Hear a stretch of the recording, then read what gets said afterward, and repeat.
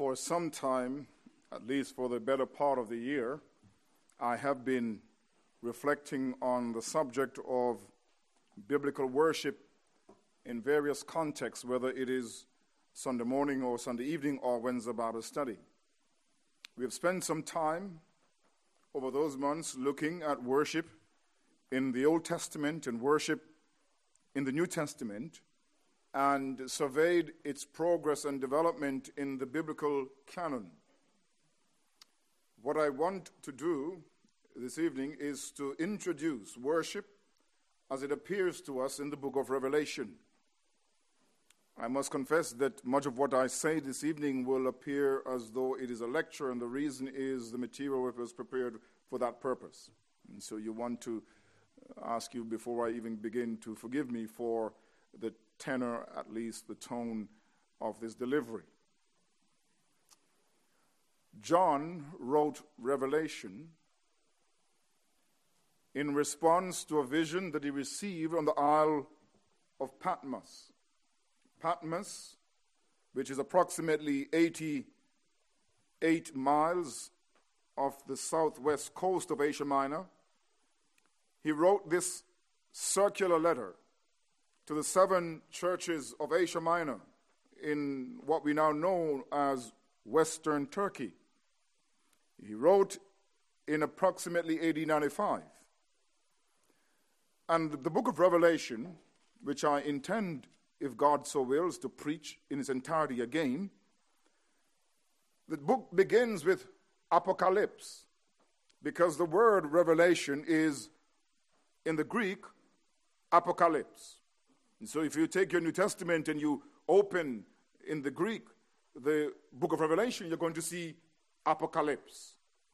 And it means revelation. It means disclosure. It means unveiling. And that is the language that appears in the first verse of the book. The revelation, the unveiling, the apocalypse of Jesus Christ. And so this matter before us is the unveiling, the revelation of Christ.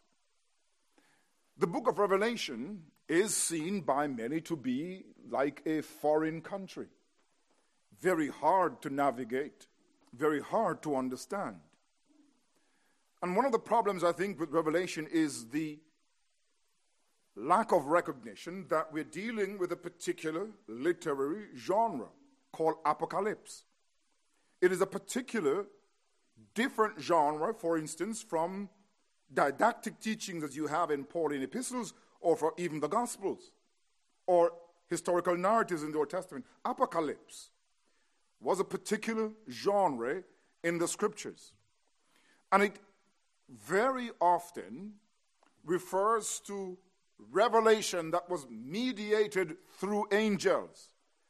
Revelation given in pictorial and symbolic fashion.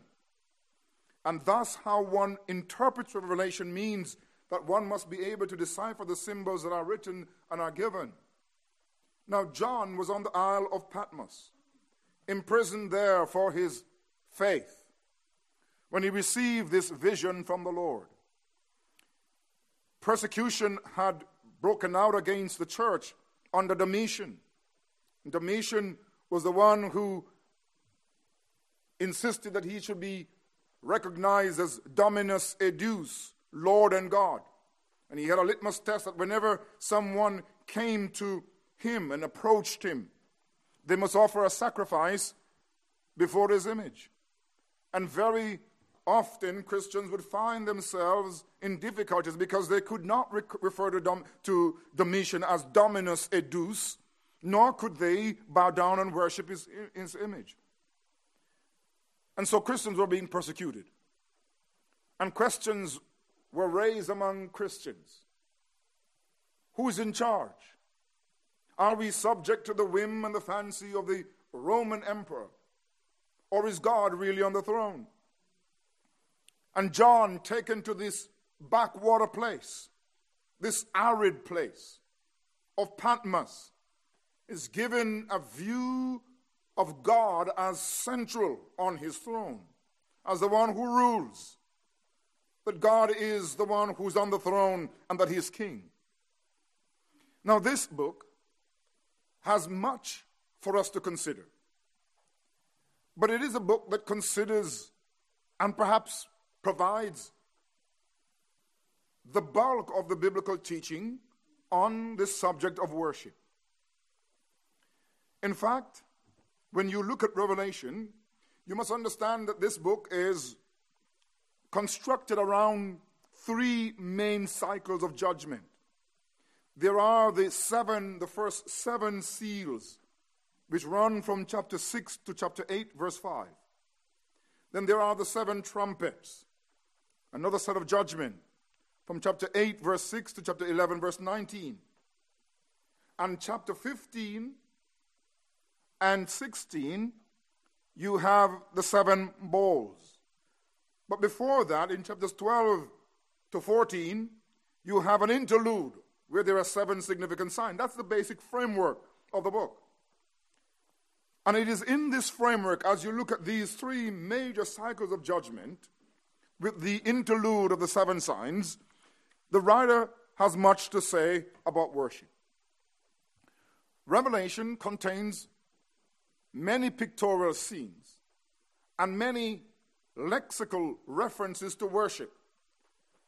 There are, in fact, some 24 times when proskuno, to bow down, is used for worship. So whereas the Old Testament considers the centralization of worship, particularly in the tabernacle and the temple, and the New Testament focuses on the transformation of worship with Christ as central to that worship, the book of Revelation focuses particularly on the perfection or the consummation of worship. Now, what I want to do is to look at worship under three rubrics, under three headings. First of all, the prerequisite for worship. Secondly, the object of worship. And thirdly, the character of worship. I'm not suggesting we're going to be able to finish these, but we're going to look first at these three areas of worship presented in Revelation: the prerequisite for worship, the object of worship, and the character of worship. John introduces this full-blown treatment on the subject of worship and begins with the prerequisite for worship in chapter 1 with a vision of the glorious and transcendent Lord Jesus Christ, running from verse 9 to verse 20, chapter 1. John narrates his first revelatory encounter with Jesus on the Isle of Patmos. You see, although he was on this penal colony, far away from family and friends, he was not far away from God. And he says, on the Lord's Day, that was the first day of the week, a Sunday, he was in the Spirit, in a trance-like state. And he hears this mighty voice, which he describes like a trumpet, which says to him, "Come up here." John receives revelation, and the writer commands him to write in a book what he sees and sends it to the 7 churches of Asia Minor.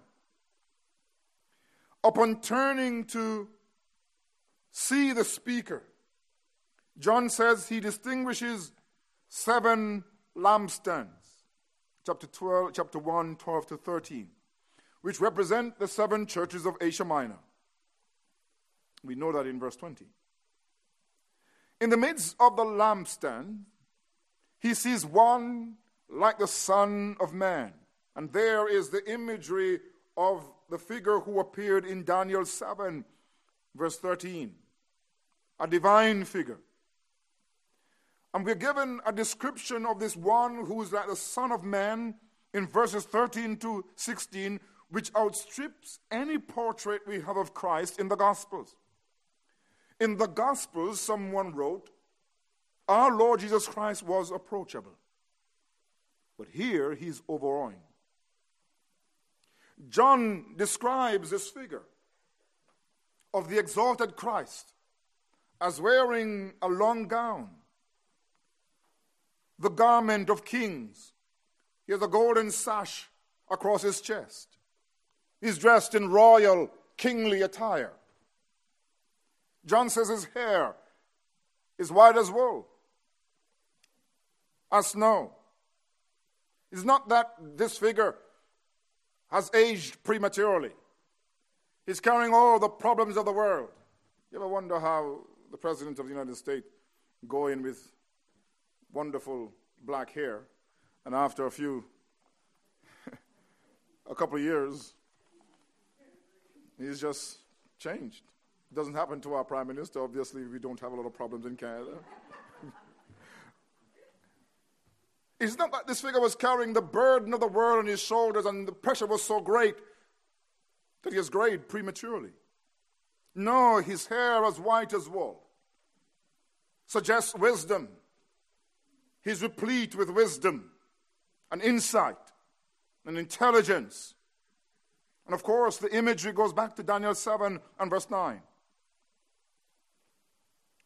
John is using language reserved in the Old Testament for God Almighty to describe the glorious Christ. John says his eyes are like a flame of fire, emphasizing the ability of the glorious and exalted Christ to penetrate the inmost thoughts and secrets of the heart and to burn away the sham and the hypocrisy. His eyes are like flame fire.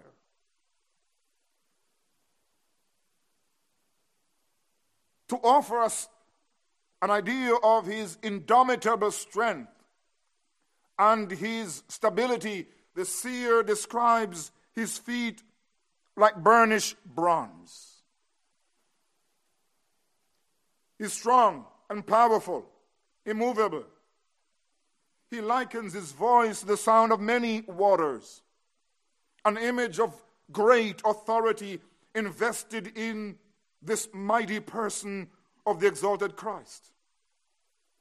And John says this one who he has described in royal figure, this one who carries the imprimatur of divinity, this one who is holy and perfect in all of his ways. John says he has the 7 stars in his right hand. It is he who sustains and carries and preserves his church. John describes him as the one who has a 2-edged sword coming out of his mouth, an illustration of the power of his word. You've got to be very careful when you read in Revelation about the battle of Armageddon in chapter 20. This is not going to be a physical battle. Our Lord Jesus does not need tanks and guns and rockets to defeat his enemies. He slays them with the breath of his nostril. He slays them merely with his word. And John says he sees a 2-edged sword proceeding from his mouth, showing the power of his word to in fact execute his will. It is this awesome Christ that John sees walking among his people in his church, dressed in a majestic robe with a golden sash, with pure white hair, blazing eyes, burning feet, a voice that is powerful, hands that are powerful, in fact, words that are sharper than a 2-edged sword, and shining face. All of this set him apart from ordinary mortals. His luminous appearance in the vesture of majesty places him in sharp relief to all earthly kings and majesties. In verses 17 to 20, John advances beyond the royal attire of Christ to look at the shattering effect this had on the writer himself. Utterly overwhelmed by the vision of the glorious Christ, he states, "And when I saw him, I fell at his feet as dead in verse 17. I fell at his feet as dead. But he laid his right hand on me and saying to me, do not be afraid. I am the first and the last. I am he who lives and was dead, and behold, I am alive forevermore. Amen. And I have the keys of Hades, that is of the grave. I have the keys of Hades and of death. See, John knew Jesus. He was familiar with him. We believe that this was John, the beloved, who wrote this epistle. He was the one who leaned on the breast of Jesus. He was close to Jesus. He belonged to that inner circle that the Lord would take to the Mount of Transfiguration. He knew the Lord Jesus Christ intimately. But when he sees the glorified Christ, he does not recall his treasured relationship with him on earth, but he falls at his feet as though dead. But despite the dread and despite the light and despite the powerful voice, behind the exalted state of Jesus, John discovers the same compassionate Savior and friend, because his purpose was not to frighten him, but to reassure him. And he does so with a touch. So this vision communicates the reality that true worship always begins with an apprehension of the transcendent greatness of Christ. No one can worship God aright if he or she views the Lord Jesus Christ as merely ordinary. We cannot worship that which is ordinary. And what John does is that he presents to these 7 churches and to all of us the extraordinary Christ. The Christ who is exalted in heaven. The Christ who is above all. And this vision invites at least these 3 conclusions. One, that we must appreciate the greatness and the uniqueness of Jesus Christ. Secondly, we must develop a humble attitude before him. And third, we must seek to experience his gentle touch, as Guthrie tells us in his article, Worship in the Book of Revelation. We see the prerequisite for worship, which is a vision of a glorious Christ. But Revelation shows us not only the prerequisite for worship, which is the glorious Christ, it shows us the proper object of worship. And that's what you find in chapter 4 and 5. Both chapters present to us the object of worship. And what John does in chapter 4 is that he underlines that God the Father is the object of worship. John, in chapter 4, perceives an open door in heaven. The mysterious, the hidden, is open to him. He's on earth, taken up by the Spirit, and looks into heaven. The curtain of history, the curtain of the future, is drawn back. And he sees that which is not readily evident to human eyes. He sees into heaven. And he hears this trumpet voice summoning him into heaven. Come up here and I will show you things which must take place after this. And John is in the Spirit, in a visionary state.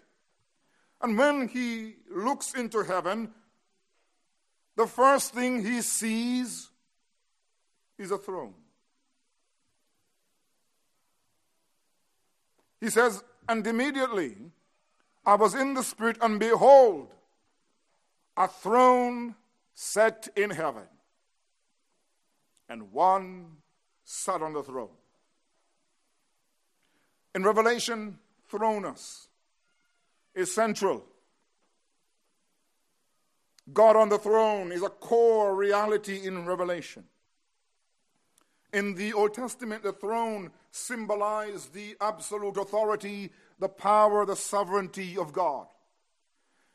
In fact, 47 out of 62 New Testament references to throne occur in Revelation. And 14 of these references to throne appear in chapter 4. Because whatever else we must take away about God, the God who is at the center of worship, is that God is on the throne, that God is sovereign. And the writer must insist upon this because this was the question at issue. Christians are bombarded with trouble. They are being persecuted. And they're asking, is it the emperor who rules or is it God? And so the Lord opens heaven and shows John himself seated on the throne. The throne that is above every throne. You know, it's not that God showed himself seated on a throne.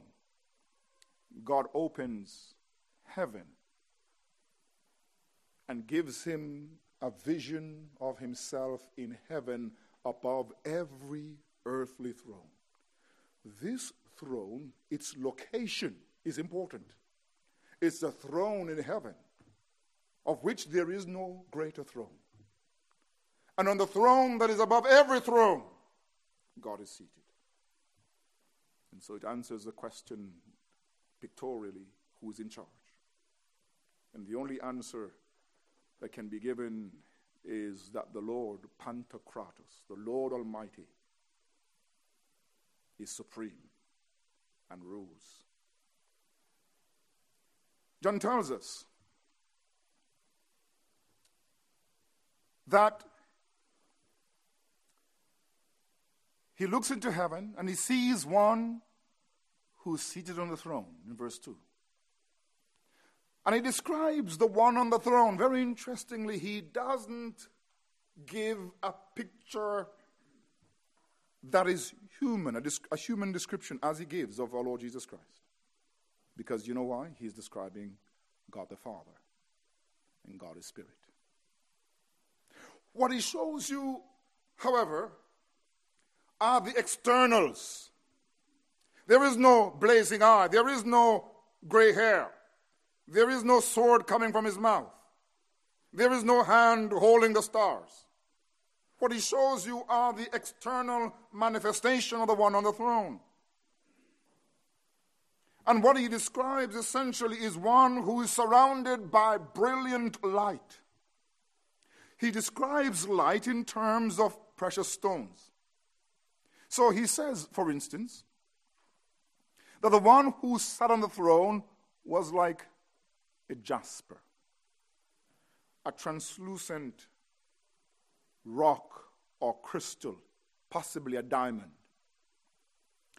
He goes on to describe the one on the throne as sardis stone, which was seen as a red stone, where at the heart of the stone was like fire blazing. He portrays the one who's seated on the throne essentially as one covered with light. His brilliance is like an emerald. All of this is a description of precious stones, bright light, red light, to show the glory of God. And when you read in the Old Testament, in Psalm 102, verse 2, the psalmist says, "Who cover yourself with light as with a garment, who stretches out the heavens like a curtain." And Paul tells Timothy in 1 Timothy 6:15-16 about God. He's the only blessed, the only potentate, the King of kings and the Lord of lords, who alone has immortality and dwells in unapproachable light, whom no man has seen or can see, to whom be honor and everlasting power. Amen. When John looks into heaven, he sees the throne of God, and he sees God on the throne, but he doesn't see a figure. He sees blazing light. What he sees is a glorious manifestation of God. And he doesn't dwell there. He moves rapidly from the description of the one on the throne to the activities surrounding the throne. First, in verses 4 and following, of course, this idea, of God on the throne and bright light, and there was a rainbow around the throne in verse 3. That shows you that though God is a God of glory, the rainbow reminds us of God's greatness, of his faithfulness. He's a faithful God. Now, John goes on in verse 4 and following. He begins to show you the activities around the throne. And what he says he sees 24 thrones with 24 elders, presbyteros, clothed in white, with golden crowns around the central throne. So what he sees a throne in heaven. He sees light emanating from the throne, and around this throne he sees 24 other thrones. And on each of these is seated an elder. These elders, we believe, typify a higher order of angelic beings. The 24 elders represent the entire body of the church. Both the Old Testament church, represented by the 12 tribes of Israel, and the New Testament church, represented by the 12 apostles. They are representing all of God's people throughout history, both in the Old Testament and New Testament.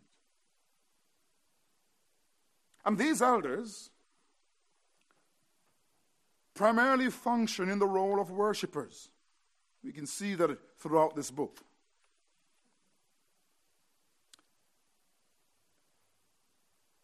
Notice it says, and around the throne were 24 elders, and on the throne I saw 24 thrones, and on the thrones I saw 24 elders sitting clothed in white, and they had crowns of gold on their heads. And from the throne proceeded lightning, thundering, and voices. See, the picture continues to amaze. First of all, he sees brilliant light in the preceding verse, in verse 3, coming from the throne. Now he says there is lightning, there's thundering, showing you the awesome God, and voices. And 7 lamps of fire were burning before the throne, which are the 7 spirits of God. And before the throne, John says, there was a sea of glass like crystal. Taking you back to the book of Ezekiel in chapter 1. And he says, around the throne were 4 living creatures, full of eyes in front and in back. And the first living creature was like a lion, the second living creature like a calf, the third living creature had the face like a man, and the fourth living creature was like a flying eagle. And what is being conveyed here in these 4 creatures, again drawing upon the book of Ezekiel chapter 1, these living creatures, these angelic beings, they represent the lion, the bullock, the human being, the eagle. And these creatures that are represent the noblest, the strongest, the wisest, and the swiftest of God's creatures. In other words, these 4 creatures, whereas the 24 elders represent the church, these 4 creatures represent the entirety of God's creation, both of the animal kingdom and, of course, human beings. Each, he says, had 6 wings, drawn from the image of the seraphims in Isaiah 6. They were full of eyes. They were given comprehensive wisdom with which to serve God. What's the picture? Here's a picture of God on the throne, radiating light in absolute splendor. He's surrounded by an outer ring of 24 elders and an inner ring of these four creatures. These who are the inner circle, these four creatures, they are the guardians of the throne of God. There seem to be graded steps in approaching God. That is, one, if he's to come before God, must penetrate the outer ring of 24 elders. And when he has penetrated that ring, he still has to pass these guardians of the throne, these four creatures, showing you that God is holy.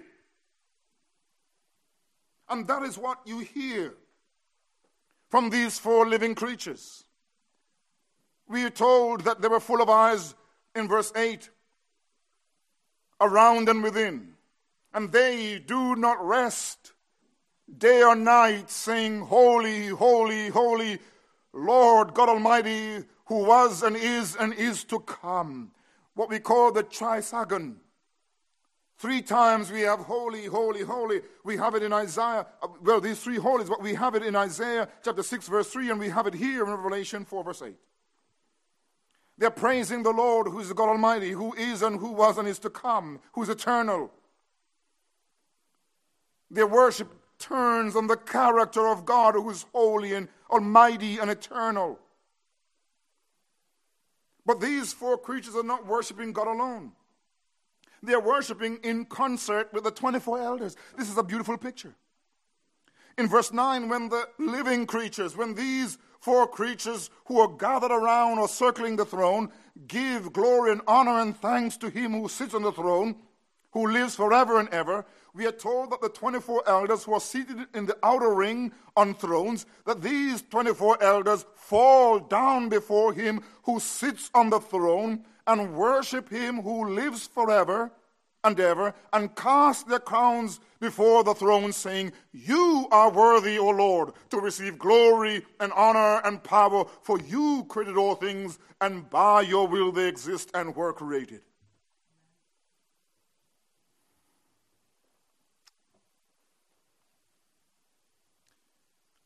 What John sees is heaven ablaze with light.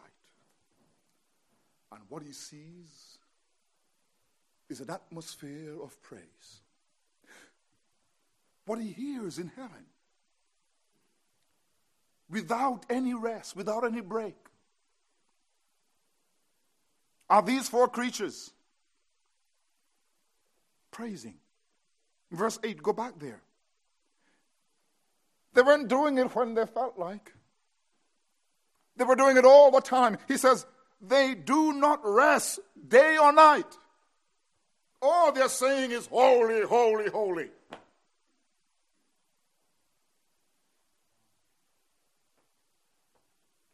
The 24 creatures. We are told that as they worship the 24 creatures, the 24 elders fall down on their face before him who sits on the throne.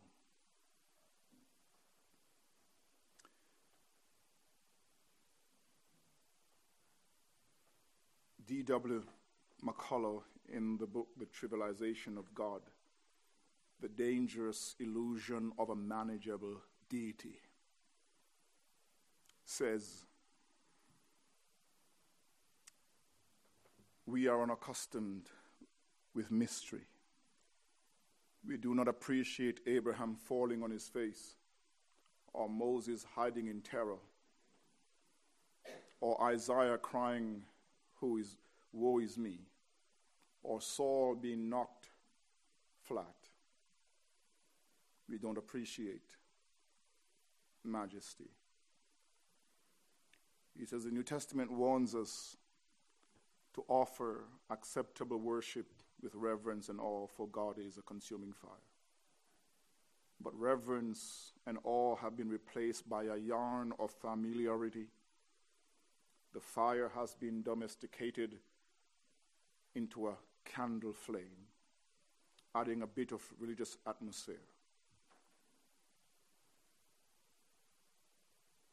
But no heat, no blinding light, no power, no purification.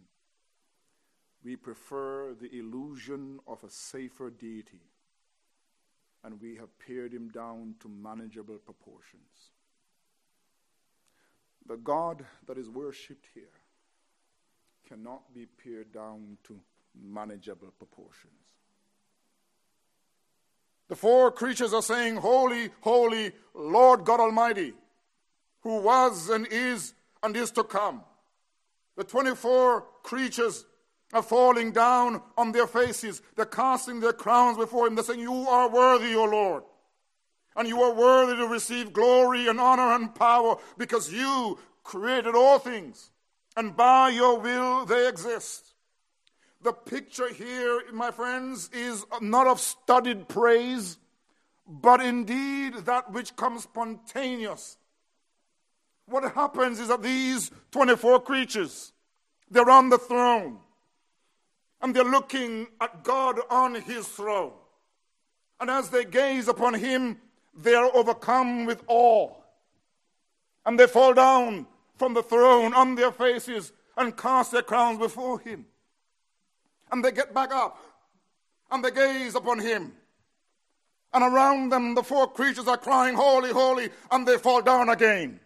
And they get up again and they look at him on the throne, and what happens? They fall down, and they keep doing that for eternity because they're seeing the glory of God. They're seeing the brilliance of God, and the more they see of him, the more awe they have of him.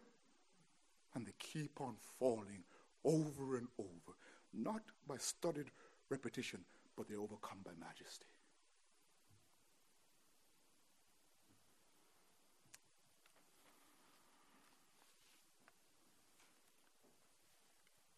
They are praising God who is worthy because he's creator. They praise him for his power in creation. They praise him because all things exist by his sovereign will. They're praising him with song. They're praising with worship. The hymns of praise belong to a catena of hymns in Revelation, found in chapter 4, 8 to 11.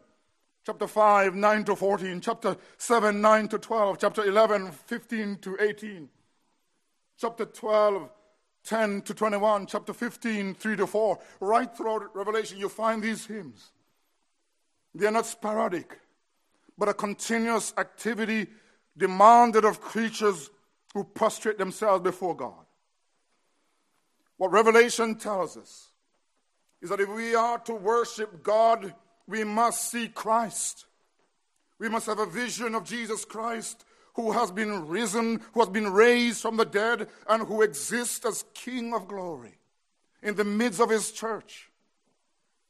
But Revelation reminds us that we are called to worship God, that we are called to humble ourselves in dependence and in awe and reverence for God, that we are called to praise him, that we are called to submit to him.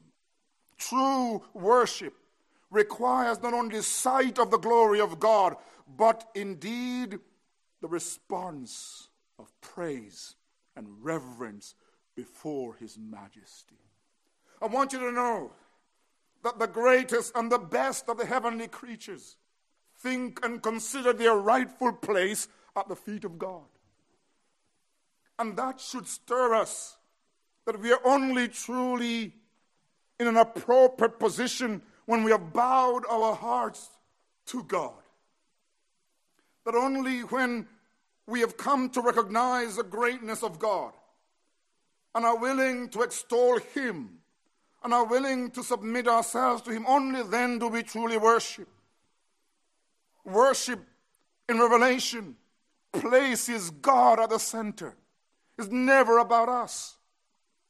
It is always about God. And we must, if we are to worship, we must set the Lord always before us. We must have a high view of God. We must not seek to pare him down to manageable proportions. We must remember that with God, there is that which causes us to tremble, that which draws us near, and that which repels us. God is majestic.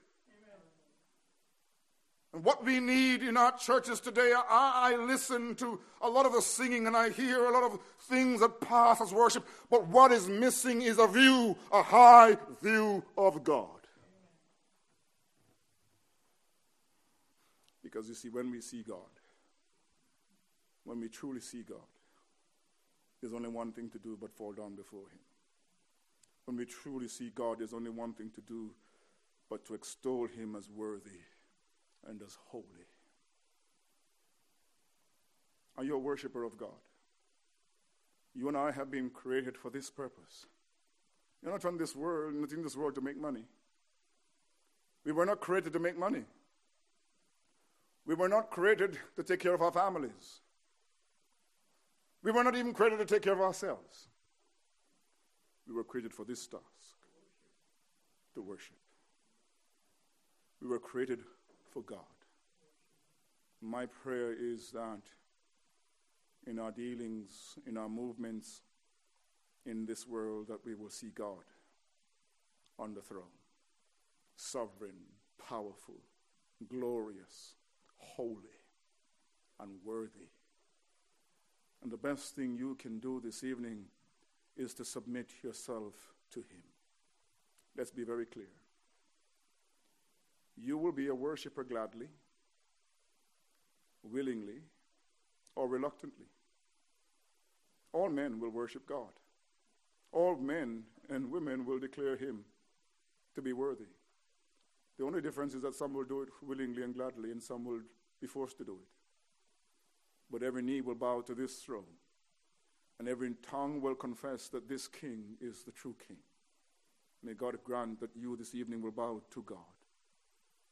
Recognize his holiness, recognize his grace and faithfulness, recognize his majesty, and with the help that the Spirit of God gives you, to say, Lord, I adore you. Lord, I worship you.